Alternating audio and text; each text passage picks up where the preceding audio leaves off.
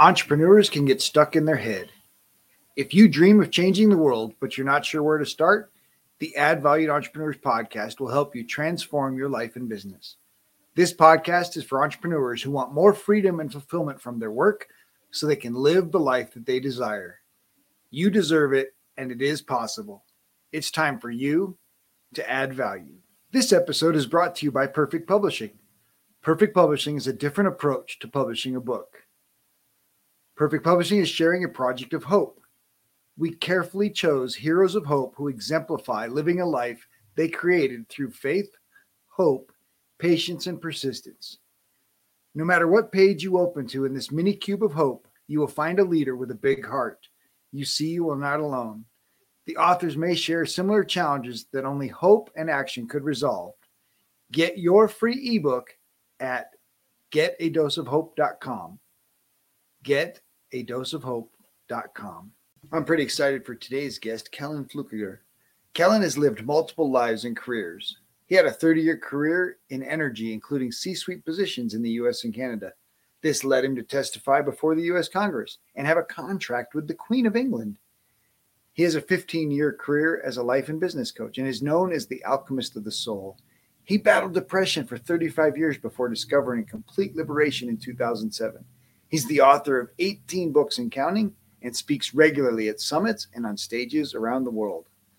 Most of all, Kellen is a lover of people. He calls coaching the people encouragement business and the dream delivery laboratory. Kellen Flukiger and Robert learn about his incredible journey of survival. He survived corporate super success and a drug habit, and after spending years destroying himself and his relationships, Kellen shifted his thinking, found new relationships, and a new desire to help people discover the power of love and the power to add good to the world.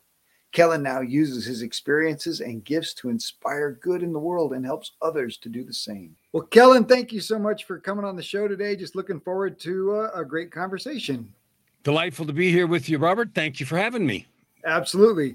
So my guests typically share their own entrepreneurial journey, and I know you jumped from corporate success into working for yourself. And so I'd love to share that journey with the audience. I'd love to do that too. So you want me to just jump in or? Sure. All right, cool. So my entrepreneurial journey didn't actually start with the transition you're talking about. I owned a recording studio for many years as a parallel entrepreneurial thing. And I did that because I love music and I've been involved in music and musical production and blah, blah, blah for a long time. And so from 1982 to 1995, about 13 years, I ran a recording studio on the side while I did other work. And the work that I did, the corporate work was in the same line as I eventually became an executive and everything else in 1990, a little bit before 95, actually. I shut down the studio. It was sort of a traumatic decision that impacted a lot of areas of my life. And that's a whole story about struggle with worthiness and depression and frustration that a lot of entrepreneurs go through. But anyway, I started the recording studio because I wanted to record my music. And I wanted other people to pay for the gear. So I would buy gear because I had a pretty decent job at the time. I bought gear and then I started advertising as a recording studio in Phoenix. And pretty soon I became the go-to studio for a certain type of thing because I'm a really good pianist and an arranger and composer and stuff like that. People would come to me that were singer-songwriters that wanted help like finishing their album. And so I owned a whole bunch of synthesizers and drum machines and had a studio all set up so that someone could come in and I could actually help them. And they could do whatever they do, sing, play guitar, something, and we could finish their whole album. And I did lots of albums, sometimes just EPs, like 1, 2, 3 songs, and sometimes full-blown albums for people. And I love doing that. And I have production credits on a lot of albums over the years. And that was, and then at the same time, I was able to do my music, and I released 2 or 3 albums during that time period. 3 actually during that time. And so that was my first big thing, and it was successful. I ended up with some work for A&M Records, which is a big Hollywood label. And they came to the studio and we did some work. And I say that just to say, yay, I was successful. Okay. Nice. And at the end of that time, I ended up closing the studio. And it was a very traumatic thing. And I closed it for a warped reason. And this goes right to the heart of something a lot of entrepreneurs deal with. And that was this. When are you going to get a real job? Oh. When are you going to get a real job and do something that's real and matters? Now, in this case, my mom was the instigator, but she knew that I was successful. She knew that I was a good musician, and she knew that the studio was doing well. She had a view of musicians and music that it was an evil thing, and that all the musicians were bad people. And I grew up in the San Francisco Bay Area during the birth of, not the birth, but the early years of rock and roll and hippies and drugs and everything else. And she was certain that anyone that was a musician or had anything to do with that industry in real life would be a loser. The funny thing is she taught me piano and taught us all music, but I was supposed to only use it for community service and in the church, for church work or that kind of stuff. And it was a really sad thing. And I had struggled. My upbringing with her was in the religious context was pretty rough. A lot of discipline that today would be child abuse, felony child abuse. But it left me feeling like I wasn't good enough, even though I was successful in the one job that I had, the work, and then successful in this thing. I knew how to create that. But it was always under the cloud of somebody else's opinion. And one of the things that entrepreneurs, I hear now as a coach, struggle with is that when you're going to get a real job and it doesn't matter and you won't make it and you can't do this and all of the rest of the crap, and it is crap that people tell you. Now, there are some rules, some good practices, some smart things and some dumb things that you can do to make a business successful, and we'll probably get to those later. But one of the biggest ones is to make a choice about who you want to be. If you want to be a person who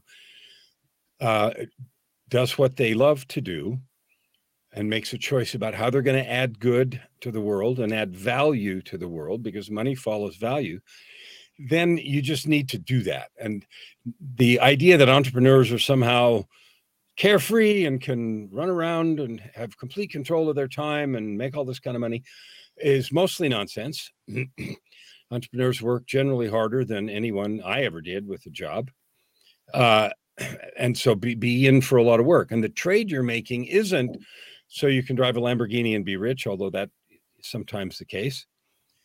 But it is because you get to do the thing that you choose to do. You get to explore and develop your own gifts and talents. And that ability to explore your gifts and talents and add value to the world the way you choose, depending on your mindset and view, is priceless. I'm going to cough for a minute. I muted the microphone, so no one else had to participate. Anyway, so it went on. At the time I had to close it, I had to make a choice. The bottom line, the studio was so successful that I literally was working 16 hours a day, 8 at one and 8 at the other, and I had to make a choice. And unfortunately, I chose to close the studio. And I say unfortunately because I became very successful at the job. I launched into an international career. I had big positions in the United States and in Canada. I made a lot of money. I had big positions that started with C something or other, the C-suite, chief, this, that, and the other. And it was a disaster for me because I was struggling inside with trying to impress my mom, complete self-sabotage and depression, which I'd struggled with since leaving home. And so I continually created big success and then sabotaged it. If you're interested in all the details, one of the books that I wrote later is called Tightrope of Depression, My Journey from Darkness, Despair, and Death to Light, Love, and Life. Now, that career went on from 1990, before 1995, when I closed the studio, to 2007.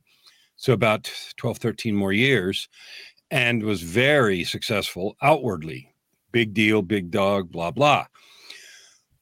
But inside, I was a wreck, and that wreckness inside manifested itself in a lot of dysfunctional behavior. I burned through several relationships. I had drug problems. I was in and out of rehab and all kinds of stuff, secretly and behind the scenes. Nobody knew it except me, and I dealt with it, and I somehow was able to function and still make all that money. But it all came sort of crashing to the ground in 2007, not because I got caught or I went to jail or anything like that, although I probably should have, but not because of those things, but because I had another invitation, a divine intervention, I call it, to change my life and to get back to doing things that really mattered.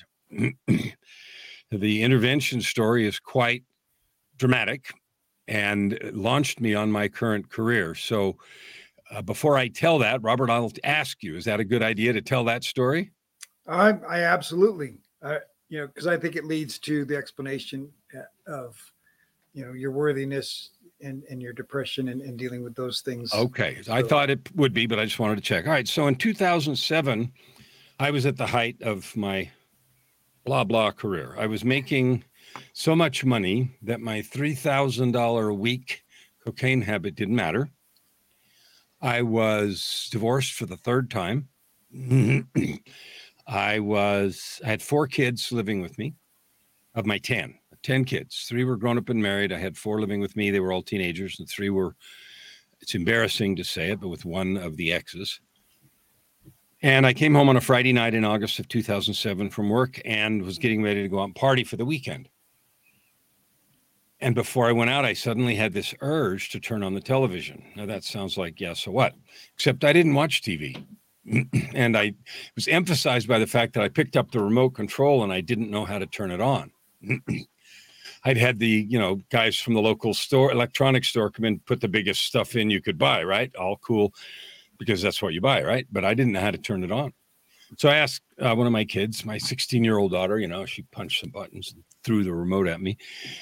And it landed on a program titled Intervention. Now, for those of you that know, that's a reality TV show. And it's about people who stage interventions for busted loved ones. I'd never heard of it, and I'd never seen any. I literally didn't watch TV. And I watched about 10 minutes, and the protagonist was a high-ranking executive with a cocaine problem. Huh. So I thought, okay, this sucks. I'm not watching this. So I turned it off, and I went and did some stuff around the house, and then got ready to go. And for some reason, I felt compelled to turn on the TV again. So this time I knew how. I turned the TV on, and that program started over. No, I don't have a DVR, a recording device. And no, it wasn't on the schedule. And no, it can't do that. But it did. And I thought, ooh, okay, I guess I better watch this. So I watched it. It went badly. The guy yelled at his family, got mad at them for trying to help, and stomped out of the intervention, blah, blah, blah. And pretty sure that's how almost every single one of those episodes go. Does it? I've never seen another one. I'd never seen it before, and I've never seen it since. I watched that episode. So anyway, I turned the TV off, and instead of going out to party, I went to bed. It freaked me out. I'm like, wow. So I went to bed, and when I went to bed, I went to hell. And what I mean by that is I went somewhere. It felt like I was out of body in a big theater, and it was dark, and I could hear voices, and there was stuff going on the stage. And the things that were going on the stage were all scenes from my life slowly, and it was all focused on suffering. The suffering that had been inflicted on me as a kid with all the brutal discipline, up through the suffering I had inflicted on everybody else as an addict and a failed partner in marriage and a general all-around lousy person. And after a very, very long time, a voice said, "It is enough." I woke up, and the sun was shining in the window of the bedroom, which was weird because the windows faced west. So I got up and realized it was 5:00 Saturday afternoon. So I'd been somewhere for nearly 18 hours. And I got up and realized, okay, I've been invited to change. I have no idea what to do or how to do this. I had never talked to anyone in my life about my inner workings and my struggles. And this is another point for your entrepreneurial audience. The idea that you have to do it yourself is stupid. Okay, I'm being direct and blunt. It's stupid.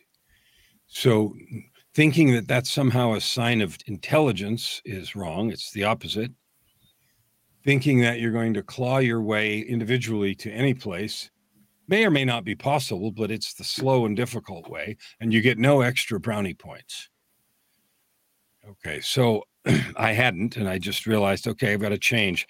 So, but I didn't know what to do or how to start. But I knew I was done with this other. So I threw away all the illicit substances I still had, which was probably $1,000 worth of stuff laying around. I threw it away and quit. Cold turkey, straight up, one day. $3,000 a week to zero. That was it.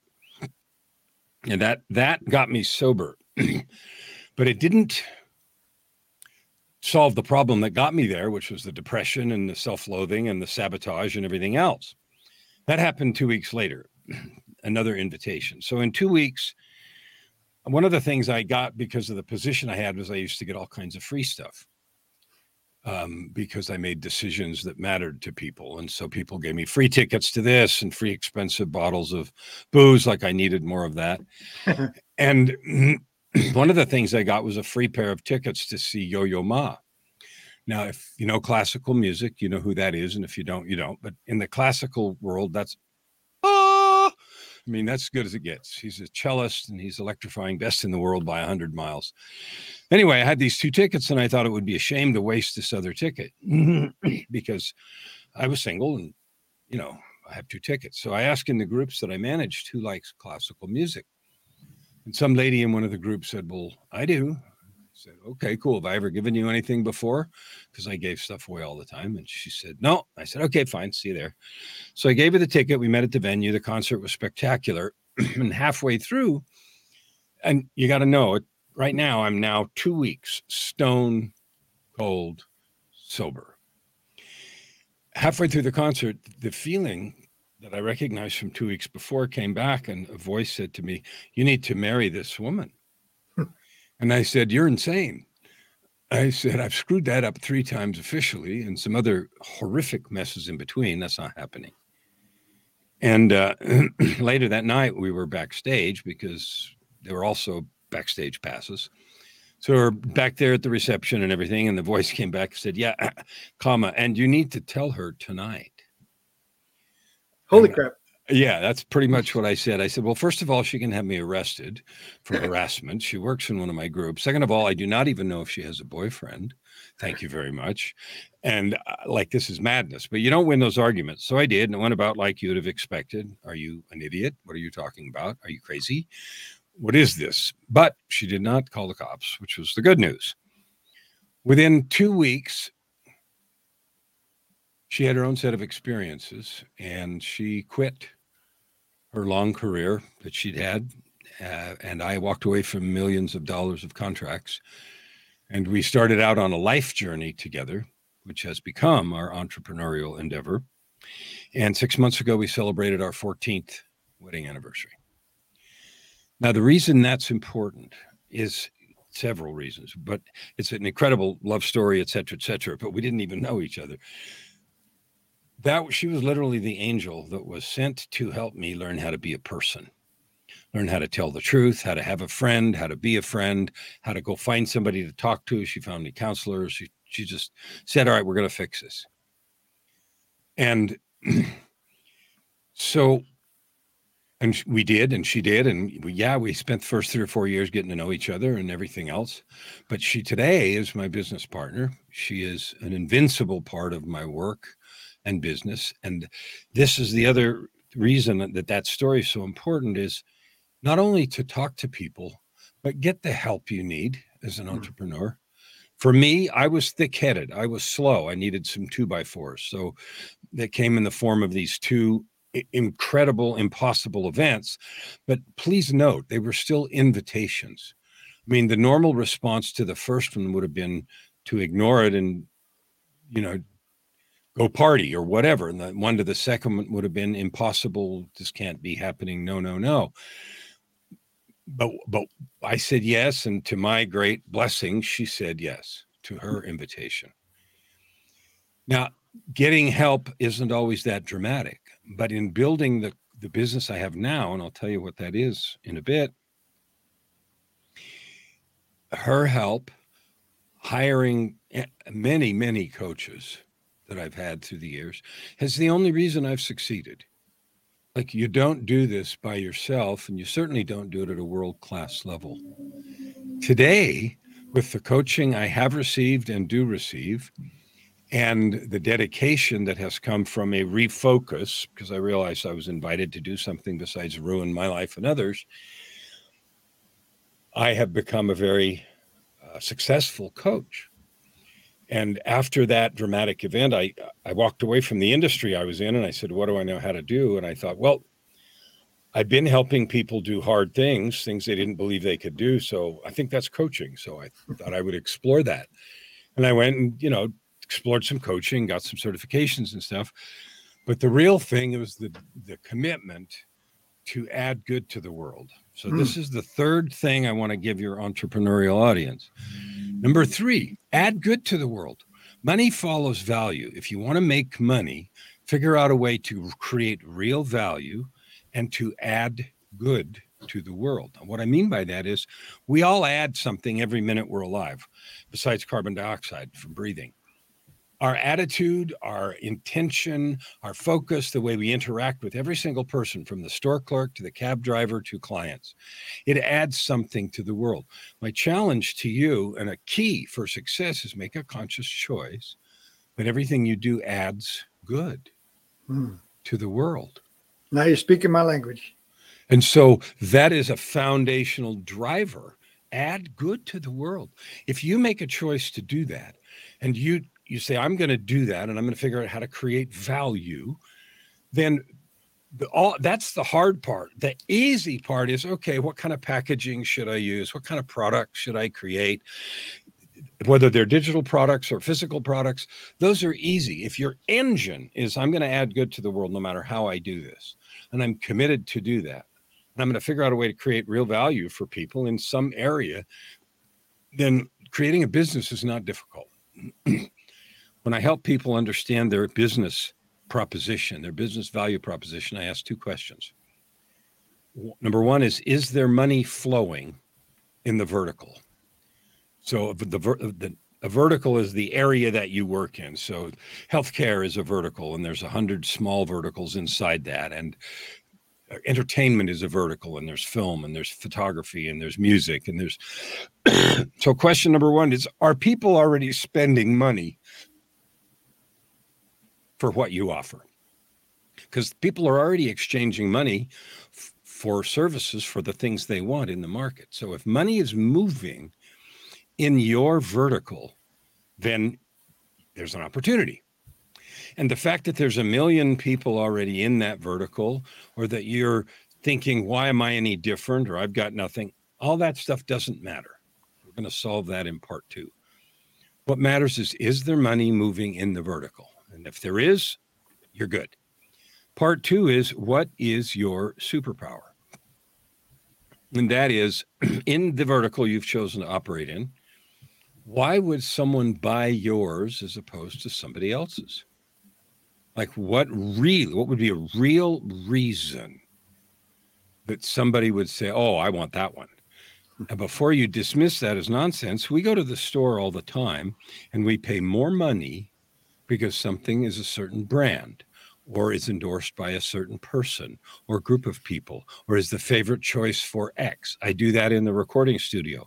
You'll be happy to know that I reopened the recording studio, not to record for others, but to do my own music, after about a year after I had this change in 2008.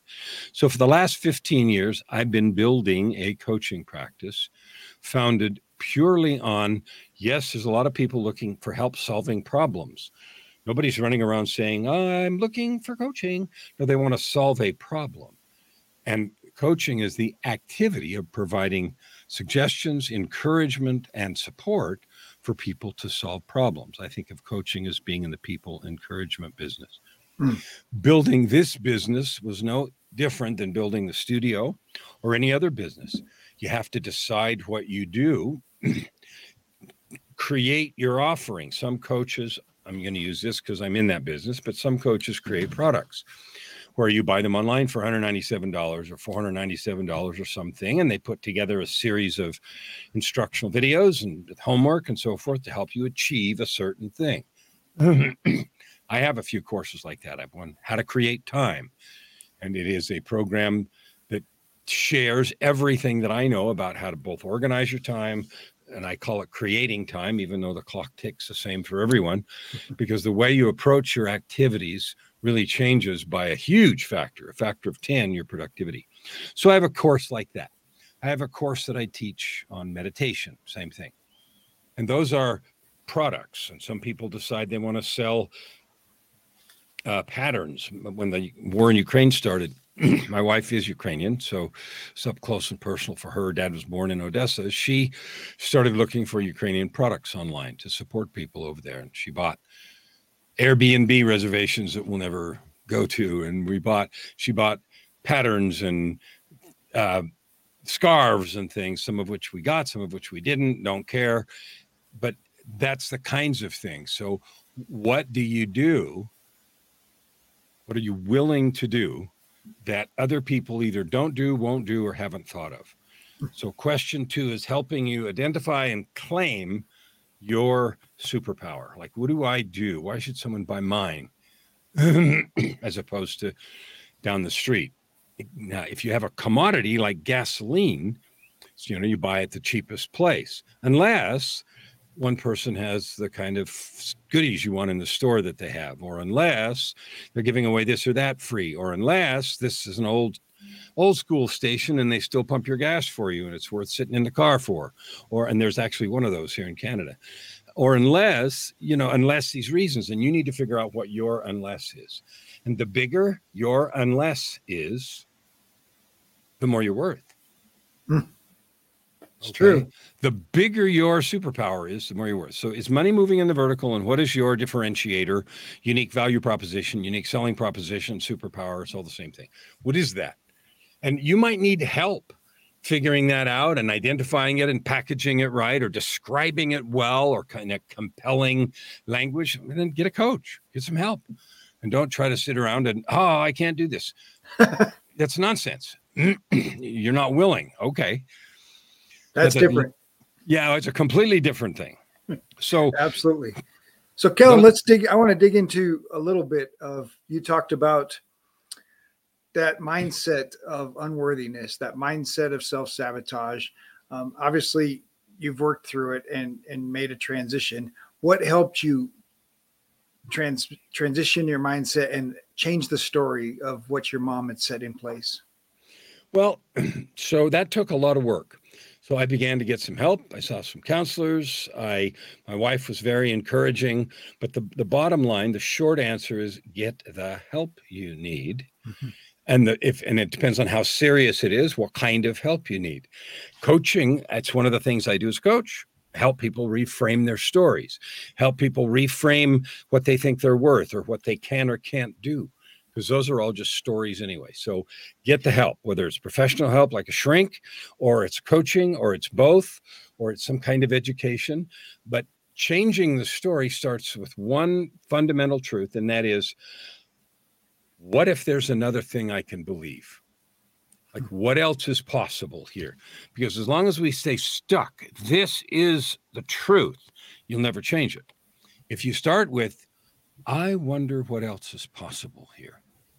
What else could I believe? What else is available? What does someone else believe? What is someone else doing?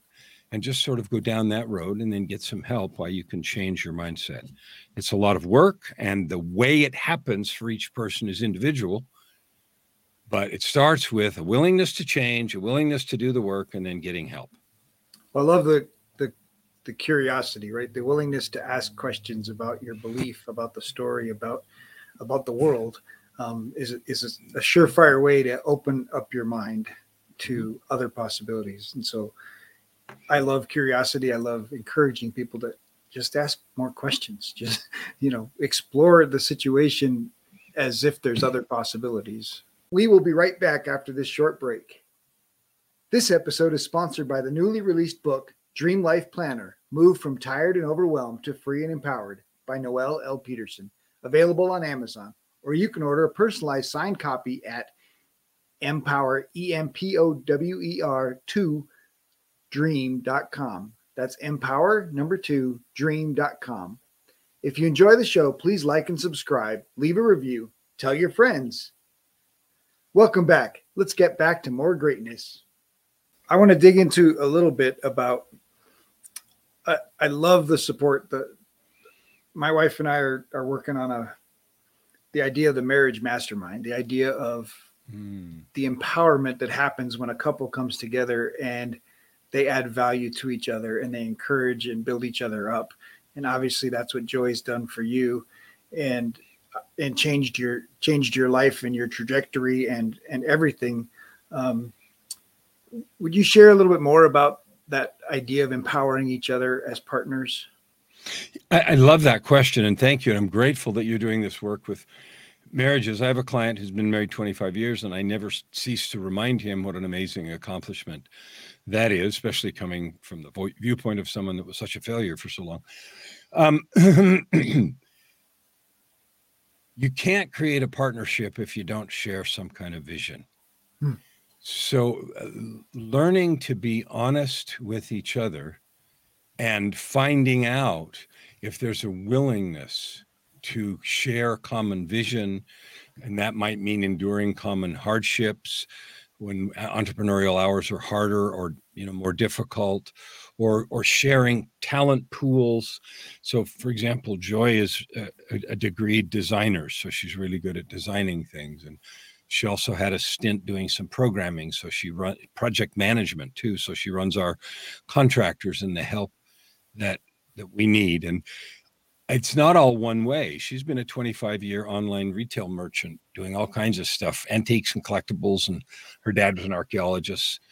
And so she's run a thriving eBay and Etsy store for 25 years, since way before we were together. And so while I was figuring out the coaching practice in the beginning, I was her pack mule. I mean, we lived in Phoenix for a number of years, and we would go to auctions, and I would haul all the stuff home and help her catalog. And then I figured out how to do packing and shipping of breakables, China and that kind of stuff. So I could do that really good. And so every day at 2 or 3 o'clock, I'd sit down in her room. I'd go over the list of things that had sold. I'd get them all out, put them in a row, and get our big sheets of foam paper, and I do all her packing and shipping.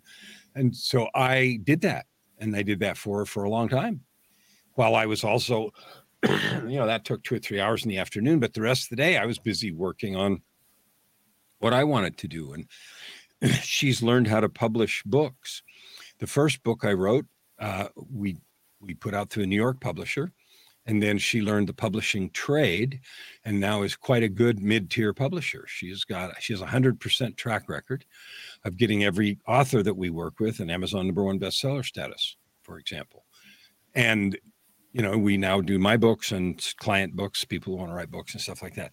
So she has taken her curiosity and skill and applied it to that. And we talk regularly about the vision. So my commitment for this year is I'm going to help 10 million people discover, develop, and serve with their divine gifts. She's enrolled in that vision. And we've talked about it many times, and about how to do it, and about what's the best way, and what should we try this, and just how to, I have a podcast also, and I have a YouTube channel, and different ways to reach people to extend besides all the books that I've written. So what is the best way to do that? And your willingness to be vulnerable, to not know, to engage in constructive dialogue, to allow your partner to coach you and not have to know it all. And, getting some commonalities and some shared commitment is pivotal. It's pivotal. I have clients where one of them's the quote business owner, entrepreneur, and the other one does whatever they do. And it's hard. It's hard. It's so fabulous that Joy and I are able to do this together. Well, I think you mentioned a couple of things right early on when you talked about the intervention, and you talked about the very beginning of your relationship is there was a commitment to a journey and journeying together. And I think that idea of a vision is really that commitment to a journey. And for my wife and I, we made the same commitment. We're partners, her and I against the world, her and I against whatever thing we're dealing with or facing. And for a time we've got a temporary role as parents, and so but we always recognized it as a temporary role. And I think for many people, parenting becomes their identity, sometimes, especially for the wife, and because she's got the motherly role and then when the kids are gone, the couple has no idea what to do with each other because they haven't prepared for this identity shift as partners. And so my wife and I had this commitment to our partnership above all else. And the kids were a secondary assignment. And some people are listening to that going, oh no, that's terrible. Well, I've got great kids and my kids love me and we have a great relationship, but the role was to kick them out. The role was to create adults and get them out of the house. And my wife and I have done that. And in fact, both kids are here this weekend. My son's back from Tennessee and my daughter works for us during the week. And so we see them constantly. It's not as if we don't have a relationship with them, but they're adults functioning on their own. But that commitment to the journey, I think there's so many couples that think that marriage is supposed to be this battle for power and control. And it's never, for love was never about power and control in a relationship. We're partners. And so we're side by side, shoulder to shoulder, facing whatever's in front of us. And so my wife had a terrible medical incident. I know you've had some of those as well. And in the midst of it, she apologized to me. She said, I'm sorry. And I said, for what? She said, well, because everything changes. I said, nothing changes. Maybe our destination changes. Maybe we can't do some things we thought we'd do, or we don't even know the consequences at this point. But the bottom line is the journey commitment is the same. It's you and me side by side. You're still here for a reason. So let's go figure out what that is and do it together. I just honor you and love you for saying that. I mean, the fact that I'd failed 3 times in marriage is directly a result of the fact that I'd created no partnership. I didn't know how. I was so broken. I didn't know what was wrong with me. And I attracted women that had their own pile of stuff that I didn't even know what that one of them was raised by an alcoholic stepdad and was told she was unwanted. Well, oh gosh. I had no idea what that did to a person because I was too busy being busted. I wasn't getting any help. I didn't know how to offer any help. And so, just that kind of thing and that partnership you've talked about is beautiful. It is available. It's not a mysterious thing. It takes dedication and the kind of work and commitment that you've described. And I love you and honor you for being that guy. Well, thank you. It's my second marriage as well. So I did have to learn the lesson the hard way, and thankfully had good mentors early on in this relationship and counseling. We sought the help. We got professional help at the beginning because we both knew we were broken to start with. And that makes a difference. And like entrepreneurs, I agree with you. Get the help. Be willing to. I think one of the biggest challenges for entrepreneurs is part of that independent spirit that fired them up to become an entrepreneur holds them back from asking for help because they think they got to know it all. They think they got to do it all. They think they got to be the hero in their business. And the truth is they can be really good at one thing, but the odds of them being good at all the things required to run a business, slim to none. Yeah. And why would you do that anyway? If you truly are doing all the things that it takes to run your business, you're not having time to enjoy the fruits of your labor anyway. Well, and your business is going to stay small. Yeah. Because you need to outsource to scale. You need to multiply yourself to scale, and you need help to scale. So those things are definitely true. All right. So one of the things that obviously you're very grateful for Joy's presence in your life and for the life change that you've experienced. In what other ways has gratitude served you, Kellen? It's a foundation principle. It's allowed me to stop needing things. Oh. I don't need anything. I literally say to people, myself, Joy, people all the time, I need nothing. When I have a conversation, I never go into a conversation wondering or worrying about if someone's going to be a client or if there's a sale or an opportunity. I literally don't. My business plan on the wall says I never look for clients. Oh, so good. I look for people to love, opportunities to serve, and problems to solve. And from that place, I have clients. I have joyful relationships with people who are not clients, and the ones that are ready and willing to do the work and want me to help them, we get it done. And I wake up every day with gratitude on my lips.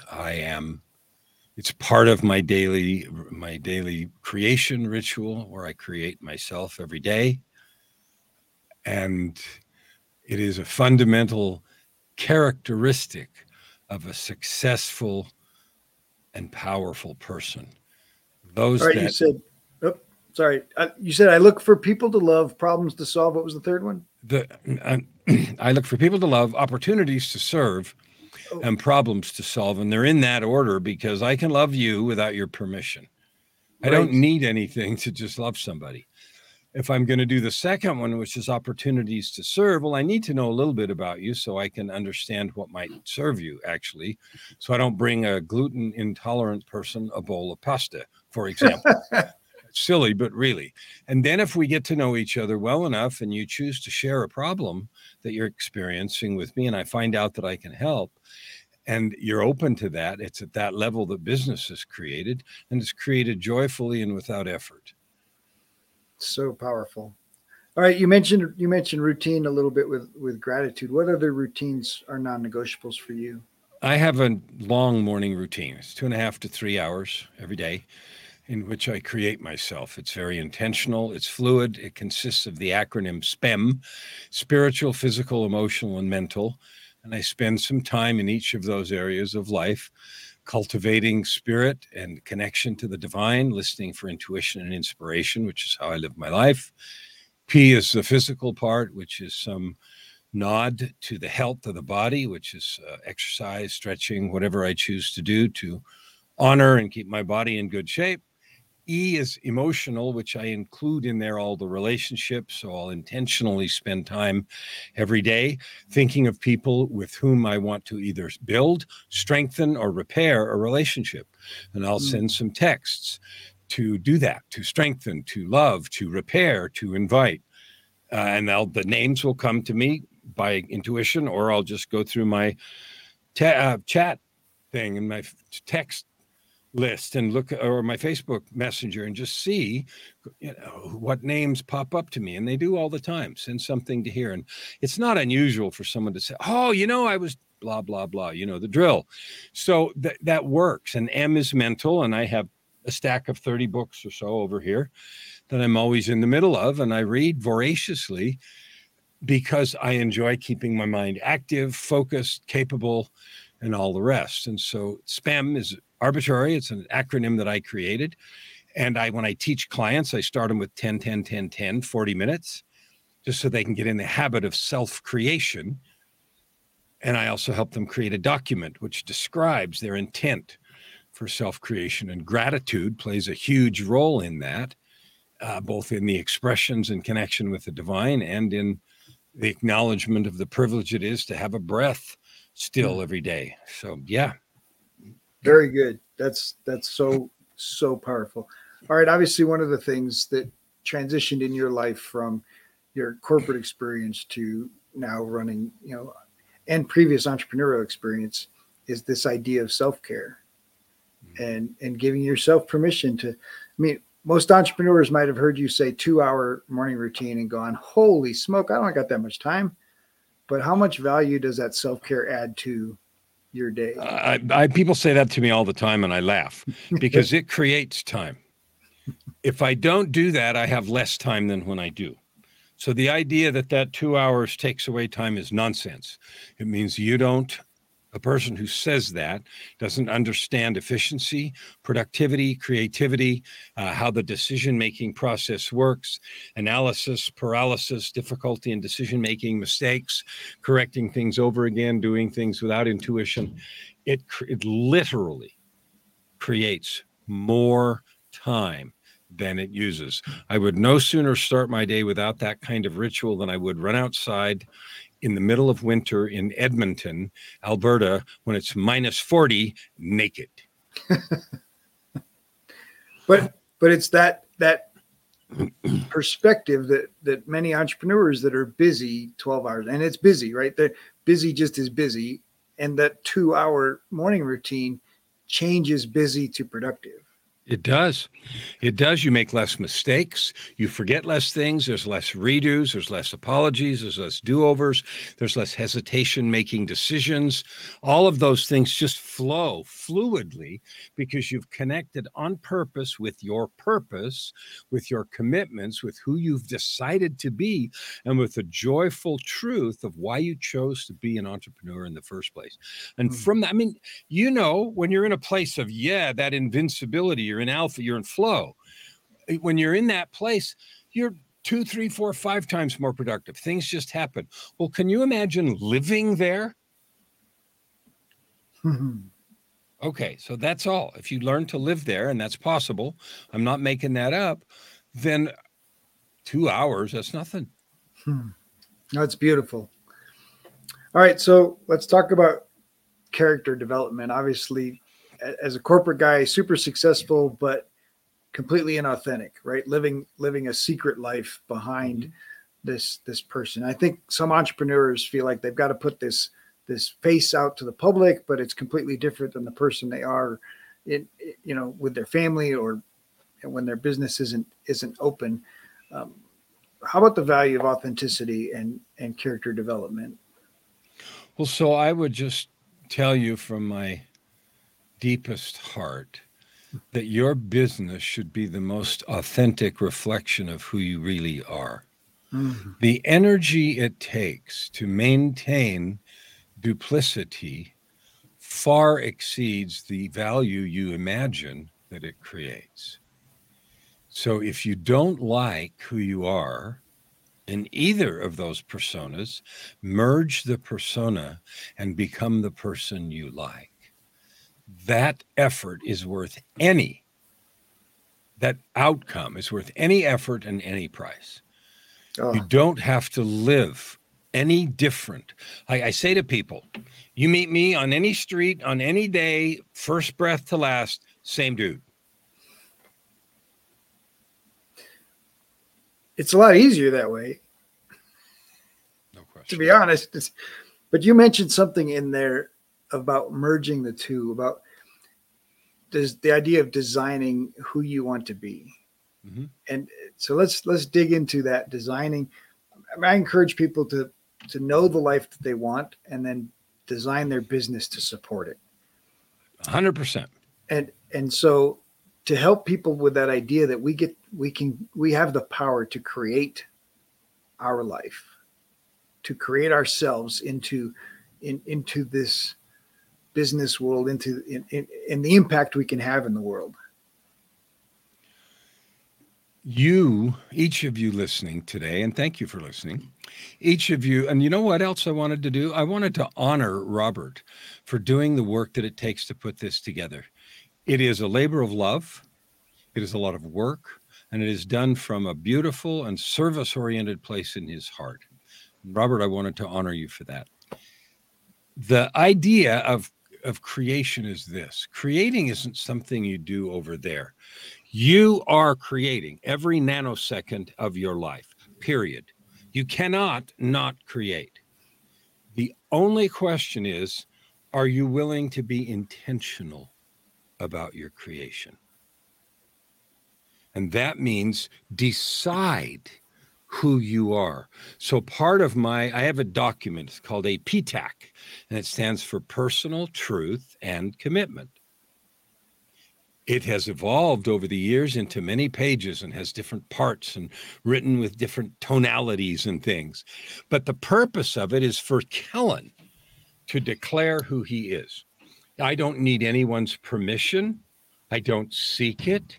I don't need anyone's approval. I don't seek it. It is me declaring who I am. And when I do that, and I love and believe in the words that I wrote, then I have the opportunity to create myself every day according to that statement. And there's no awkwardness about it because I wrote it. I believe it. I love it. So an example in a spiritual portion says the first 3 sentences are, I am a beacon of light. I am a vessel of love. I am a conduit of power. It goes on, but I say those things because, and someone might say, well, how do you know? I said so. That's who I choose to be. And so every interaction in this podcast, the meeting I went to this morning, the coaching calls I've done today, conversations with my wife, it all filters through those and other statements. Is that how that being shows up? It's not because I'm supposed to or should. All that's gone from the table. I don't have any obligations. I have a lot of commitments, but they're things I chose and things I cherish. Obligation, the word itself, contains the seeds of resentment. I'd rather be doing something else, but I have to X. Empty your calendar of obligations. Why are they there in the first place? Why aren't you living a life of your own choosing by commitment? And I mean that sincerely. What are you doing filling your calendar with crap you don't want to do? You resent. That fact alone brings negative energy and adds all kinds of garbage to the world. Oh, so good. You really mentioned the word that really matters in there, and that's the intention, right? And so you're intentionally choosing who you want to be. You're intentionally choosing the things you want to do, and you're intentionally choosing to be responsible for Kellen and not putting Kellen's life or issues or problems on anybody else's shoulders. And I think that's the difference between, a victim in the world who blames everybody else for everything that's going on, and the person that says, nope, ultimately the only person responsible for Robert is Robert. And so Robert needs to be intentional in his choices. And if he's putting crap on his calendar, it's Robert's fault. And if he's doing things he doesn't want to do, that's Robert's fault. And so being intentional is so pivotal to this creative life that you want to have. But it's also moving towards enlightenment, right? When you stop letting the conditions and circumstances of your life impact you in negative ways and hold you back from what you're trying to accomplish, that's raising your vibration to the levels of love and enlightenment. That's right. It is. So my document goes on. I have a piece that's my business plan, and it's really short. I read you the thing I had on the wall, but another expression of it is my business plan is to love, create, and serve. Love you with no judgment as you are in this moment, here, now. Create space for imagination to blossom and creativity to explode. Serve you fearlessly and in your highest and best interest. That's my business plan. And I make plenty of money. That's so good. So earlier we talked about getting help. We talked about getting counseling or therapy if you've had trauma and some of those things. But another form of help are mentors. Mm-hmm. How have mentors served you, Kellen? And what would you tell somebody listening about the power of mentorship? Well, coaching has been pivotal in creating my business, in teaching me how to serve well, even though I am a coach. If I was in a different business, like if I had reopened the recording studio, which I did, but not for public recording, for doing my stuff.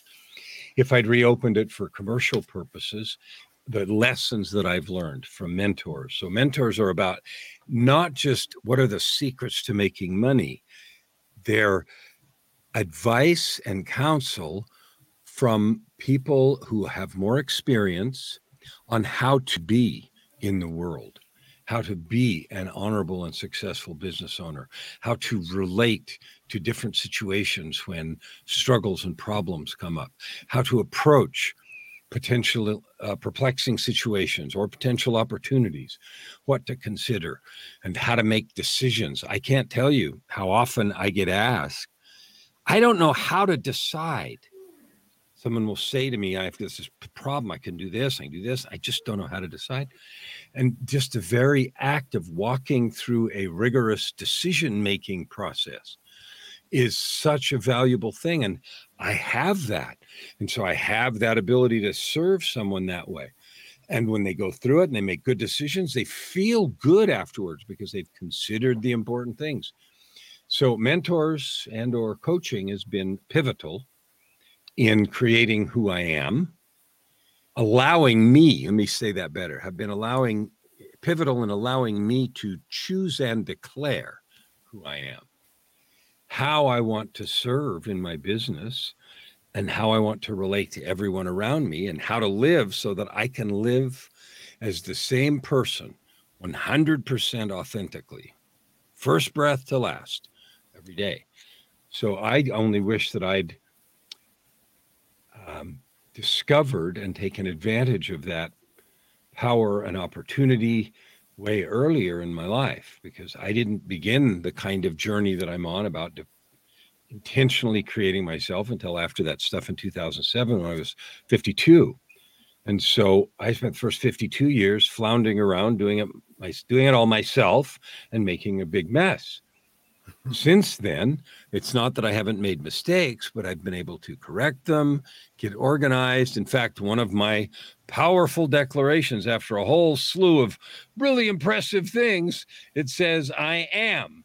That when I fall or fail in any declaration, I get up, fess up, clean it up, and recommit. So powerful. So one of the areas that, and I'm making a big assumption here, that I find really important for people is forgiveness. And so obviously you feel, a tinge of regret that you didn't start these things, or learn these things, discover these things sooner in your life, and that you'd made a mess of the past. But forgiveness is such an important part of reworking your story for the sake of moving forward. Yes, it is. And I say I feel badly about this, that, and the other, but there is a purpose and a function and a limit to guilt and or shame, however you want to characterize it. Some people draw a distinction there, but there's a limit to its functionality and purpose. What many do, and I used to do, was I felt so badly about the mistakes that I'd made and about the estrangement of kids and about the bitterness of some of the divorces and all of that, that I continuously carried a burden, a big, huge, gigantic, enormous rock. I'm no good. I suck. I should die. It drove me to attempt suicide. It made it really difficult in the years before I got sober to even consider that, because I was so desperate to be unconscious in one way or another. And it is only through the power of the principle of forgiveness. Forgiveness is the second most important word in the language after love. And here is why. Forgiveness is a gift you give yourself. There are two sides to the forgiveness coin. One side is you have been abused, unjustly harmed, wronged, bashed, smashed, or otherwise taken advantage of. Those are facts. XYZ happened. Your choice about what to do with that fact determines your ability today to add good to the world and to have creative power. As long as you carry the rock of anger, bitterness, resentment, negativity, they didn't get justice, they should this, they should that, you're not hurting them. You're not helping your potential customers and people you could serve. And most of all, you're not helping yourself.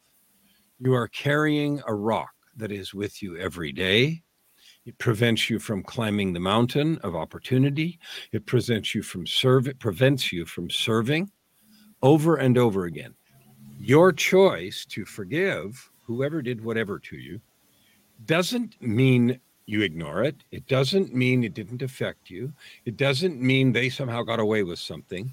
It doesn't mean anything except you chose to empty your backpack of rocks you don't need to carry. Eternal justice, karma, God, whatever you want to call it, will handle the justice part of it. It's not mine to do or yours to do anyway. You've seen, and maybe you've done this, people do something, they should be tarred and feathered, and we list off this long, vicious list of things that should be inflicted on somebody else. We're reacting to our own emotional pain, and it has absolutely nothing to do with what some true, in the cosmic sense, justice would provide for that circumstance. The other side of the forgiveness coin is one that I'm most familiar with, and that is the guilt and shame that you feel for having done stuff to others. So people wrecked your life or you wrecked somebody else's. We all have a measure of both. Absolutely. All right. So I was abused as a kid. That was inflicted on me. I feel like my behavior was bigger than that, so my side of that coin was darker. But here's what I know. It is appropriate to apologize, to make whatever amends make sense so that you're able to make. That makes sense. You do that. You try to fix things. But what you don't do is carry guilt and shame forever. I can never forgive myself. All you're doing there is carrying rocks you don't need to carry. You don't need to wait until somebody accepts your apology. They may never accept your apology. That is their journey. That has nothing to do with you. So after you have done the things that make sense to you to do to try to fix something and are available for further relationship if they want to, forgive yourself. Drop the drama. Empty your backpack, because I need your full power as you serve with your heart and love. And you are depriving me and everybody else of your full light by carrying around all that nonsense. Thank you. So good. All right, Kellen, how has play and fun played a role in your business? I have fun every day. I'm having fun talking to Robert Peterson, the smiling entrepreneur coach. I had fun going to a networking meeting this morning. I had fun coaching some clients. I'm going to have fun. I got one more call today. I'm going to go in the studio and record some music. I'm having fun doing that. I have fun every day, all day long, because I have no obligations, nothing I resent, nothing I don't want to do. I'm only doing things I want to do and helping others learn to do that too. So fun plays an immediate and present role every minute of life. All right. Love it. All right. So apart from meeting Joy, because obviously that's a pretty memorable experience, what was your most memorable date? You mean with her? Yeah. I have no idea. Every moment is a glorious blessing. I write music about her all the time. One of the books I wrote, Tightrope of Depression, I decided I wanted to do something different. Instead of just writing a book, I decided I want to do some music. So I wrote 11 songs that tell the stories from this book. And that album is dark. It's called the Dark Side of Black. Okay. And it's called The Name of the Black. That's what it's called. Then when I got done with Tightrope, I thought I was done. I wasn't going to write any more crap about myself. I realized I wasn't true. Then I wrote Down from the Gallows in keeping with the rope theme. I wrote an album of music with that. So I have fun all the time. I'm writing music. I'm writing books. I'm talking to you. I'm doing fun stuff with Joy. And every time I'm with her, I call her my angel. She is literally an angel. I've asked her 1,000 times, Joy, what on earth possessed you to quit your career and walk off into the sunset with a drug addict? I mean, everybody knew. They didn't know, but they knew, right? Said, you walked away from your career.